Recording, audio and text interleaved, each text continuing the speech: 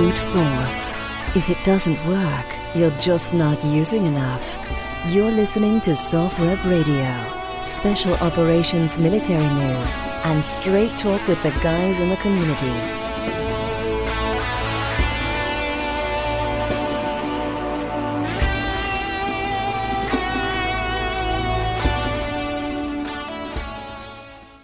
Welcome everyone to SOFREP Radio. I'm Editor-in-Chief Sean Spence, and the gentleman sitting to my right, for most of you, will need no introduction whatsoever. Of course, we're talking about Ryan Zicke. Ryan hails from Bozeman, Montana, joined the United States Navy as an officer in 1986, became a Navy SEAL, had a long career in Navy SEALs, earned a bachelor's degree in geology, as I understand it. I am a geologist from University of Oregon. 2 master's degrees, one in global management and the other in business administration. And from 1986 until, looks like 2008, retired as commander in the Navy SEALs. You were in a command position at SEAL Team 1, and you were also in a command position at SEAL Team 6. You were at Naval Special Warfare Unit number 2. I guess Brandon Webb was there. Yep, in Stuttgart. And you at one point were the acting commander for Special Operations Forces in Iraq as well. Indeed. Put an awful lot on your shoulders. Ryan ran for office.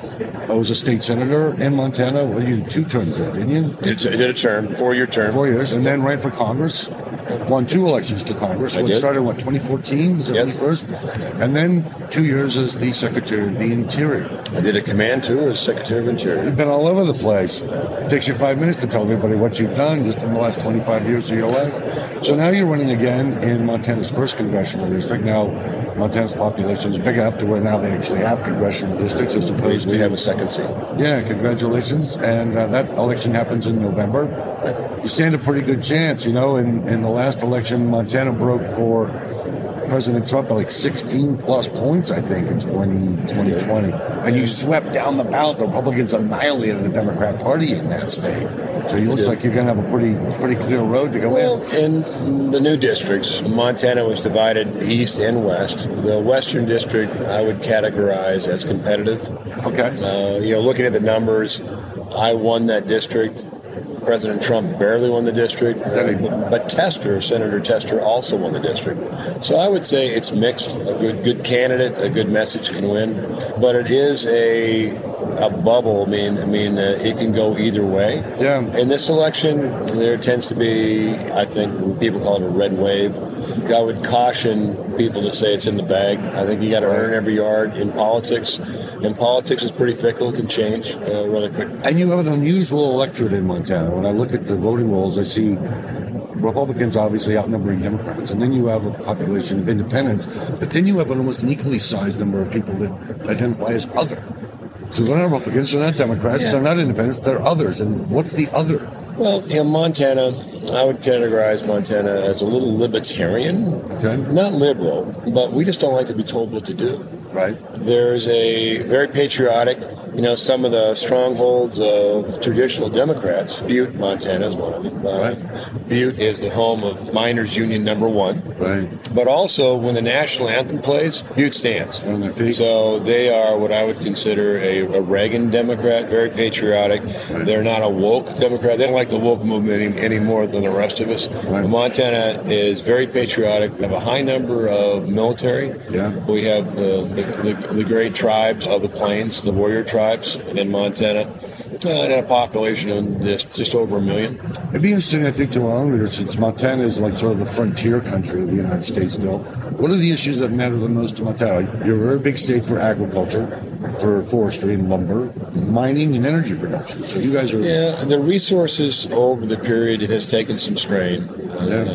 We should be logging more than we are, especially with the scale of fires. Montana tourism has expanded. You can see the branding of Montana with Yellowstone. Sure. Yeah. But I think the issue is inflation is a big issue.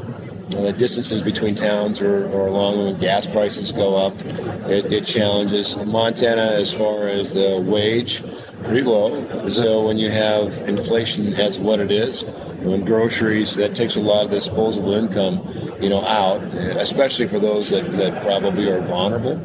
It seems to be the strain is more on the population that probably needs help the most. How do Montanans heat their home? Are they gas, electric? A little mixed. Natural gas, electric. A lot choose to heat their home by firewood. Yeah, firewood. Well, you guys pellets. have some of the highest energy bills coming from utility companies just because the winter is so long. You guys have some of the highest energy Winters bills. are elevated, and this winter is going to be a challenge because gas prices are so much higher. Right. And then what happens is sometimes the government will step in and it'll subsidize those families that can't afford to heat. Yeah. And what that does is it takes tax dollars rather than going to something else. It subsidizes. At the core of it, the subsidies wouldn't be required if the policies of the U.S. on energy were correct. You go back during the Trump administration when I was Secretary of Interior, gas was considerably lower. Natural gas was considerably lower. Inflation no one even talked about inflation. Right. And then, Montana, like many states, has a challenge with the workforce. Can't find enough people to work. Some of it has been, you can't as a society to reward people not to work. Do you think that pipeline affected you guys there too? Did it run through your state? Well, it certainly affected the country. Montana would have been nice to have an on-ramp. Right. And look, moving fuels is so much safer through a pipeline. Oh, yeah. And unfortunately, the Keystone became kind of a flagship for the environmental attacks. Yeah. There are, between Canada and the United States, there are dozens of pipelines, and there's actually a Keystone. What the issue was Keystone XL, but it became a poster child for attacks. Right. And it's too bad because, again, moving fuels through pipelines is far more safe. Right, much better than trucks. Yeah. So, and you're an energy independent guy. You'd like to see the United States return to being an producing energy surplus country as opposed to one that's imported. Yeah, and there's three reasons why energy is so important. Number one, environmentally. I can tell you it is better to produce energy in this country under our regulation than watch it get produced overseas. Where there's no regulation. With no regulation, and if you don't believe me, I'll take you on a tour of Saudi Arabia or Africa of how they produce. Oh, no, I believe you. I've seen pictures of the mines in China where they're pulling rare earth minerals to make solar panels with, and it's a vast mine. It looks like a meteor. As long as you ignore it, you don't think about it. But you should take it in consideration. And secondly, I spent most of my career fighting overseas, for other people's energy. Right. And I can tell you, I don't want your children, my grandchildren, ever to see what I've seen. Yeah. And I don't want to be held hostage by a foreign entity on our energy needs. Right. And lastly, jobs in manufacturing matter. Sure. Look at what happened in COVID in the supply chain. We found ourselves vulnerable because we weren't producing medical equipment. We weren't producing a lot of the parts and components to make our economy run. Right. And in order to manufacture, the cost of steel is the same in South Korea as it is in Pittsburgh. We can't pay the same wages China or India can. Right. On the advantage side is innovation in the U.S. as long as the regulatory environment allows for innovation. And lastly is energy costs. Right. When energy costs are low, we can compete globally by manufacturing, and then we're not held hostage on the supply chain nor energy. So I'm a huge proponent of energy dominance, meaning that we should never be in a position where we're held hostage for energy. And again, we do it cleaner, better, and we will continue to advance technology and invest in cleaner fuels and invest in technology. It's a very interesting connection you make between low energy prices affecting positively U.S. exports. That the cost of our goods are less if energy prices from production and transportation are low. Absolutely. It's very interesting. Well, and the big push for renewables, but all energy has a cost in terms of impact.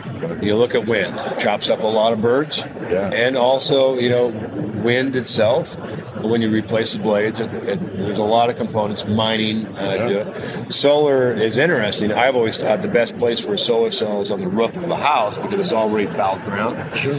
But the Biden administration is talking, these huge solar farms of 500 plus square miles on public land.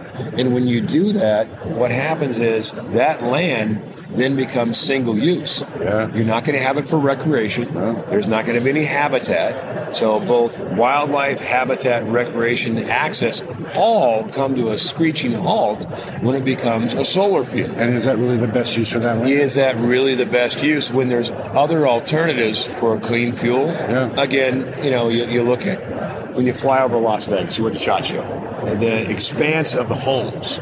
Someday someone's going to figure out that the square footage availability on the rooftops is significant. Sure. And if you can combine it and collect it and put it in a system, then I think that's a much better path than chewing up public land where it no longer is accessible or you can use it. Well, when you build these gigantic solar panel farms, so to speak, you have any loss in hysteresis getting that energy to the end user. Whereas if you've got, maybe 75% of it gets from the solar panel to the end user in an industrial or residential application. But if it's right on top of your house, you get virtually all of it. Yeah. None of it's wasted. It all comes right down from your roof and goes into your own batteries. Right. And that ground is again fouled.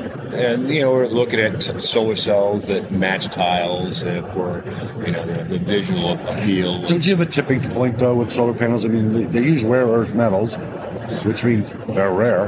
And if you make more and more from China, and from China, so you're really handing them kind of a strategic commodity, almost like oil with the Saudis to put it on our neck and hang us with. And it goes back to every energy source has a component of impact. Right. Nuclear tends to be the cleanest. Absolutely, zero emissions. But, the last administration, we spent billions of dollars putting a national repository for nuclear fuel. And then at the last minute when it's built and all the construction costs are gone, the government turns to say no. Well, I think that's nuts. I understand the French, for example, operate nuclear reactors all over their countries. They handle their nuclear waste fuel differently than we do. We take the uranium, the plutonium, and all that, treat it as one mass. They just separate out the plutonium and the higher isotope stuff. And apparently all the waste from the nuclear program could fit in about a 10,000 square foot building. They could put it all in one place, but we're putting the uranium in there too, which to me seems like that's crazy because it's in everything. Well, I think we disperse it. Yeah, I think we can learn. Obviously, but technology is advancing in the nuclear field too. Yeah, nuclear reactors are much smaller, but with the right regulatory environment, right safety, a large, huge component of nuclear, and the right as kind well of as natural gas, clean burning. Yes. We also got to talk about our grid and vulnerability. When you move to a system of solar cells, your base load goes up and down. So the energy component, I think that the Trump administration, the American First policy on energy was the correct policy for this country. And we're suffering from a deviation of that today. I think you're right, because under the Trump administration's policy, we also saw the way that affected the economy. The economy vastly increased in terms of expansion and size, and lowered unemployment. And we brought down the CO2 and emissions because the U.S. does it better than anyone else. We're the most efficient workers on the planet. Cleaner fuels, our refineries are better across the board. Yeah. And, that aside, there are other issues in the environment that are probably equally important that you don't hear about. Plastics, for instance. Right. And you look at China, 90% of the plastics that are being dumped into the ocean comes from 4 rivers in China. Oh, wow. And so those companies that insist on manufacturing in China, I think they should look at putting some sort of mechanism where, hey, if you pollute, then what about that? What about it? And you're paying child wages and you're operating in a country with no pollution controls, and yet you're doing enormous damage to the world and the planet and their oceans as a result of your actions and your choices to manufacture there under no pollution control. Right, we could eliminate every plastic bottle in the whole country and probably nothing would be affected because most of the pollution is coming from Asia and Africa. Rivers out of... The 90% of the plastic's a big number. That's a lot number. Yeah. It's huge. We need to protect our environment. Montana, forest fires are a big issue because we haven't had management practices on much of our public lands. Right. Limiting public access, shutting down roads, shutting down the opportunity for recreation on public lands. Look, public lands belong to everybody. Let me ask you this. Does that resistance to sensible land management for wildfire mitigation, public use of public lands for recreation. Is that something that comes from inside your state in terms of opposition, or is it externally? A lot of it is driven from outside the state. Money comes in. They have a movement. These are people that generally don't own the land. They don't reach. The best stewards of the land oftentimes are those that own the land, ranchers, and use the land, recreation. Right. We're facing the generation that doesn't have the connection to public lands, because when you start shutting down access, right. And they say, well, everyone can walk in. Well, not everyone can walk in. You have elderly that are not quite as young or mobile as they used to be. Children. They have children. You have disabled. Sure. And so access. And you have weather. Well, yeah, rains, and learning about the respect of land, stewardship on forest fires, having prescribed burns late in the season, removing the dead and dying trees, sustainable yields on timber. And if a tree dies and rots, it releases carbon.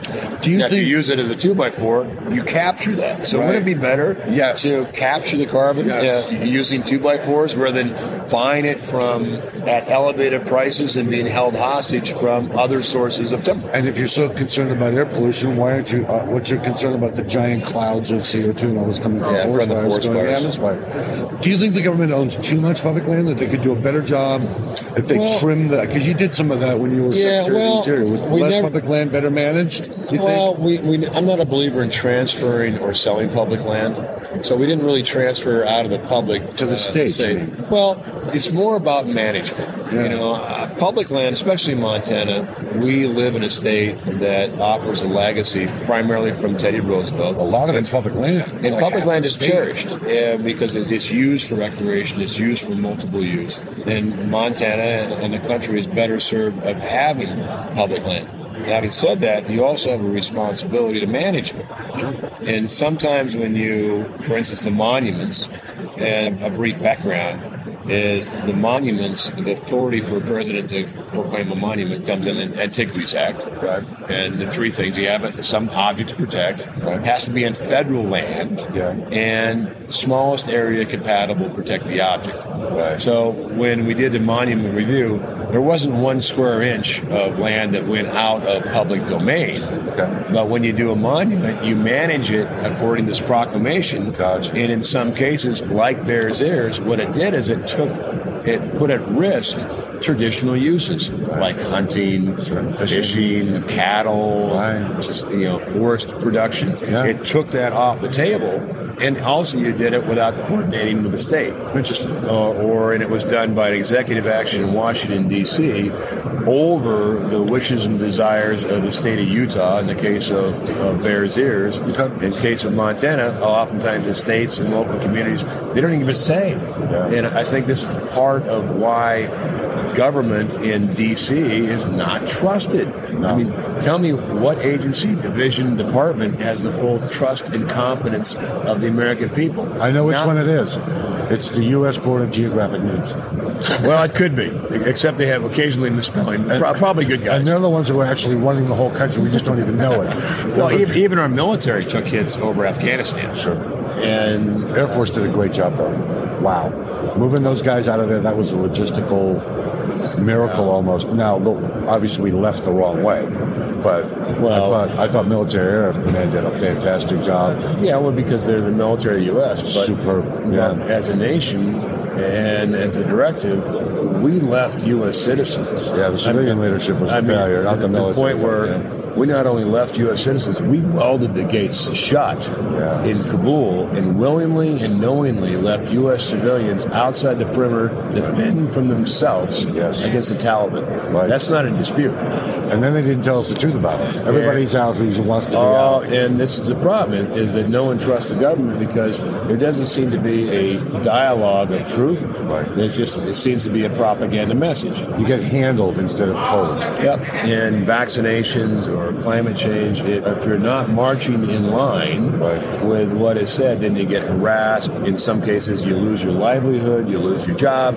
Sure. This is a significant issue in our country, not just Montana, because what we're seeing is a coordinated approach between social media, which primarily emanates from San Francisco, True. And a government arm. And if you're not in line with those two, Twitter banned me. For something I wrote about Jack Dorsey, like I'm permanently banned from Twitter the next day. I understand, protecting from terrorism, protecting from, you shouldn't be able to assemble a nuclear warhead from the internet. Sure. And you should not use that platform to do harm to the U.S. interests and our allies. Sure. But also, we need to have an open and fair discussion of the issues, weigh both the benefits and the risks. Right. And they're not very good referees of that. They shouldn't be standing in the middle saying, you're not allowed to say that. That's really not up to them. And I would imagine, on the energy or the information environment we live in today, we'll see where the regulatory framework goes. But protection of free speech, well, that would be in the Constitution. It's got to happen. That's worth fighting for. Absolutely. But we should have free speech. We have free and open debate. And in Las Vegas, Second Amendment protects the First. Yeah, we could have just about fought the Germans with all the stuff that's here right now. We could have fought World War II with everything. This is the heartbeat of what I would consider red, white, and blue America right here. Yeah, and it's so casual, too. It's really great. You've probably been following what's going on with Russia and the Ukraine. A concern. Our own position, Software Radio, is like doctrine does not say invade a country like Ukraine in the dead of winter with 3 feet of snow on the ground. It's to wait until thaw. You got to do it with a lot more troops. What's your thinking? You think Russia's going to try and go in? When it's frozen, you have more mobility. Really? I would think you'd be stuck to the roads, though, wouldn't you be? Well, when you're on stable and ice and it's frozen, it's a lot easier than mud. You think they might go? I'm hoping not, but the U.S., particularly the Biden administration, isn't sending a clear message other than we're going to throw economic sanctions on you. I don't think Russia is going to go alone. I think Russia will look at what China is doing with Taiwan. Yeah. I don't think it's going to happen during the Olympics. They'll just keep muscling away at it. We're out of position in the Pacific as far as the U.S. military goes. Sure. China has emerged as a juggernaut both economically and military. Mm-hmm. Russia does not have the conventional military strength, but certainly enough can overcome Ukraine. Yeah. Most Americans don't know where Ukraine is. That's true. So I'm not sure there's an appetite to go toe-to-toe military with Russia and risk a nuclear conflict over a country we don't know. Yeah. But this is an area where our allies, we have to work in concert with each other. Okay. Certainly Europe, and economically we can limit access or eliminate Russia's access to the international banking system. Sure. There's a lot we can do, but I don't think Russia will go alone. It's my theory. They'll go in and coordinate whatever they're going to do with China. Yeah. You think China, really? Do you think they'd act in concert? I think that we'll see where China goes with Taiwan. You can imagine a scenario where they would act in concert. Yeah. And a realistic scenario is if China begins to move, and we'll see how far China will go. Yeah. Russia could move at the same time and see how far they go. Exploit it. And Putin is very formidable. Yeah, he's very crafty. He is. And Russia doesn't have the GDP. They don't have the reserves to do long, prolonged warfare. Right. But they certainly have enough force to do strikes. Sure. And Putin tends to, I would say Russia kind of has probably a pair of fives. Yeah. But Putin plays it as he's got a full house. Sure. He's a very crafty guy. Very, very, very, very formidable. I don't view Russia as our enemy. They are an aggressor. A competitive adversary, you would say. And China continues to flex their power and territorial aspirations, as we see. And it is all economic for them. It's all about energy. They want what's under that water in the South China Sea, whether it's gas or oil. They want to be able to get at it because right now they're an oil importer. So they have vulnerabilities on they do. On that as well. And sometimes, I was born in 1961, and China was, cheap toys, et cetera, when I was growing up. Right. China has evolved, and China has been a great nation. Sure. For a long time. And they rightfully view themselves as a great nation. The Middle Kingdom, the center of the earth. And I think their political aspirations are global. Yeah. So I think we're seeing that being manifested. They want to be their own kind of superpower. I used to laugh when people would say, China's like the second largest economy. It's been the second largest economy for a very long time. It's a huge country. It is. It's almost always been in second place to somebody else. Well, I think the U.S. at the moment is perceived as weak. Yeah. Our policy, especially after Afghanistan, our forced disposition, our unwillingness to fight for what we believe in as a country. That kind of miscalculation is a very dangerous thing for other countries to engage in. Well, and President Trump looked at NATO. We were supplying all the force structure, everything, and our allies basically were doing nothing, and they were using that money that they saved for creating more social programs, right? And all of a sudden, the U.S. became the only viable defense, and in Europe. So in this case, I think our allies have to step up. Yes. Because the U.S. under the Biden administration perhaps won't. And whether the U.S. would go it alone would be a very, very long shot under this administration. But to our NATO allies, I would just say that, guys in the military, that's a jobs program for the government too. Yeah. You're still getting people, you're still paying them, and they're still actually providing very important public service. But I think for the American public, and certainly Montanans, Ukraine is far lower on the priority than our southern border, inflation. The woke movement is gutting traditions of the United States and our character. Yeah. We see the Constitution under duress, both the Second Amendment here, as well as First Amendment, and, of course, the vaccination. I think it's unconstitutional to force an individual. I think it's a choice, and an individual should weigh the benefits and the risks. And what seems to be apparent is the government and social media is censoring any risk. It's coercive. And if you don't march in line, sometimes your livelihood, your job's at stake, you're going to get shamed, you're going to be attacked as you're an anti-vaxxer or you don't believe in science. But it's nonsense. Right. We need a realistic discussion on the benefits and risks. People can make their own decision and informed consent. But, and accept, too, that natural immunity is far superior. The studies are exhaustive, over 140 studies. Right. If you're naturally immune, there's something in your body that provides protection, and that protection is better than a vaccination. What do you suppose the government, and they are reflexive, we've been following the lawsuits that Navy SEALs have filed over religious objections to taking the vaccine, and it's one of the characteristics of it, the military refuses to recognize natural immunity, prior infection, as being equivalent to the vaccine. That's mystified to me. Why do you suppose it is? Why do you think that they just take it off the table? Well, again, it is mystifying, but when you have, I think, a coordinated effort between the government and the social media, and if you get out of line, they're going to go after you. Yeah. And that's an infringement of the First Amendment of free speech.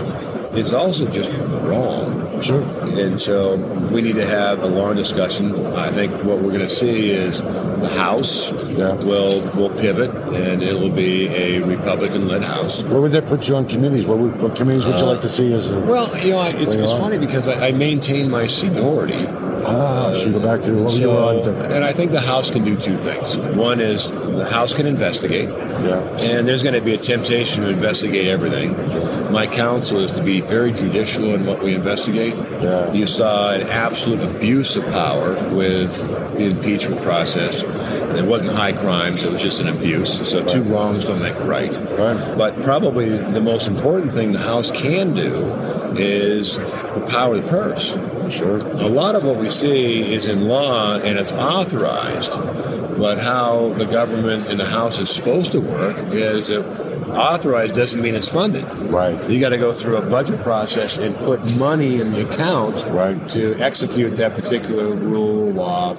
And so the House can go back to appropriations and zero out those regulatory penalties that we see. And if the administration tries to move money around to support it, then you can investigate him and throw him in jail. Right. Yeah, but that takes an enormous amount of work. And my potential colleagues, we haven't done an appropriation process in a long time. 10 years. It's like since Biden's. And because when you do continuing resolutions, these omnibuses, we need to go back to what's called regular order, and it's a lot of work. Right. It's this four-letter word called work. Right. So and compromise and debate and consideration and all kinds of things. Yeah. Yeah, and so members won't be able to fly in on Tuesday and fly out on Thursday because the volume of work will mandate that they stay and do their job. Do their jobs. And you know what? That's what the American citizens and Montanans expect. Right. They said, look, you need to fight for me. I'm giving you the honor to do your job, but I expect in return that you fight for what's right and do your job. Right. So I'm fairly calm. I would not even consider running if I didn't know it was fixable. So it is fixable, but the sequence has to be, we have to take the majority back. Yeah. The Republicans have to lead. We have to articulate a message of what is worth fighting for, primarily limited government, self-determination, and protection of constitutional freedoms, all of them. And then we have to have a narrative to tell the American people and convince the American people that's the right path. And we have to act with maturity and grace. And ask for the vote. Yep, and then it puts us in a position for the presidency in 2024 to save America. There's no plan B. No. So, but the first sequence is let's work hard, let's get the majority, let's get a message, a narrative. And, lastly, there are a significant number of Americans, and they're American citizens that hate America. Yeah. And we're going to have to tend to that. And we're going to have to tend to and work on, because there's Americans that believe that opportunity isn't the same as it is for you and I. Right. So I'm all about... but they're also 25 or 30 years behind us in terms of getting that start on the opportunity. You don't just turn 18 and become the CEO of Walmart. You have to climb the ladder. You have to work for it. That's what get into. And so, I'm all about showing the ladder of success, helping them on the first rung. Just make sure but they got to climb the ladder themselves. Right. They got to climb the ladder. There's a difference. Right. And you can't reward people not to work, but our country will not survive when Americans hate other Americans.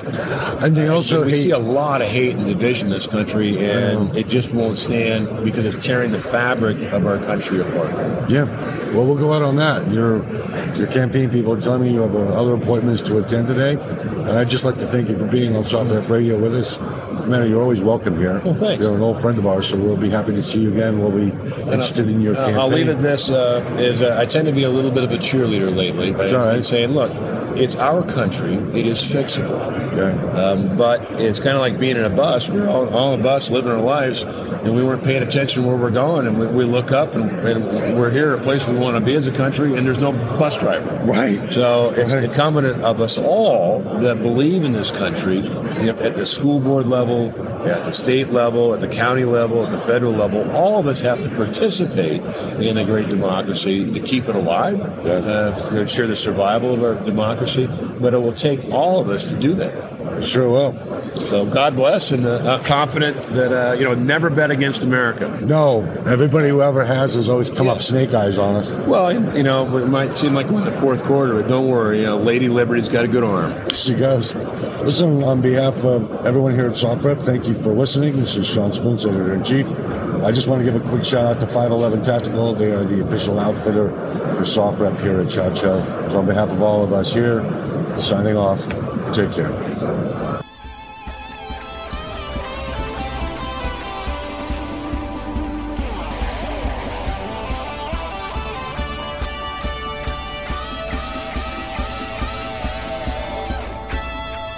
You've been listening to Soft Rep Radio.